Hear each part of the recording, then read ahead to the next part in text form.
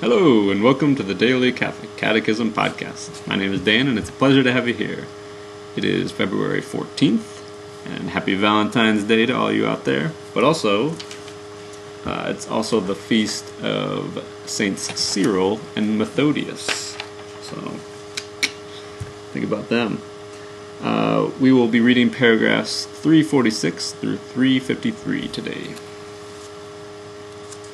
In creation, God laid a foundation and established laws that remain firm, on which the believer can rely with confidence.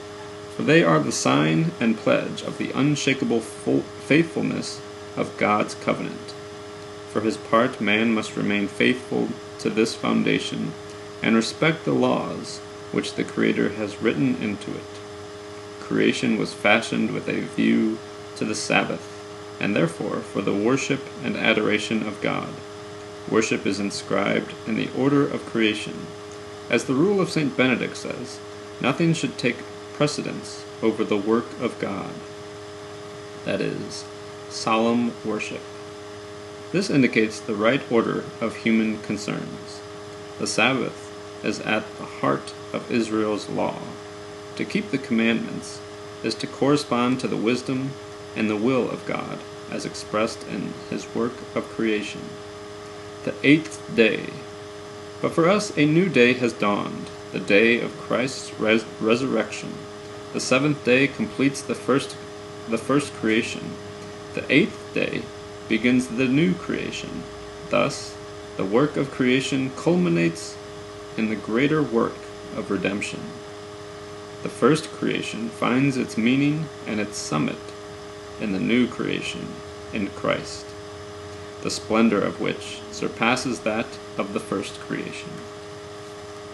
In brief, angels are spiritual creatures who glorify God without ceasing, and who serve his saving plans for other creatures. The angels work together for the benefit of us all. The angels surround Christ their Lord. They serve him, especially in the accomplishment of his saving mission to men. The Church venerates the angels who help her on her earthly pilgrimage and protect every human being. God willed the diversity of his creatures and their own particular goodness, their interdependence, and their order. He destined all material creatures for the good of the human race. Man, and through him all creation, is destined for the glory of God. Thus ends our reading today of the Catechism of the Catholic Church.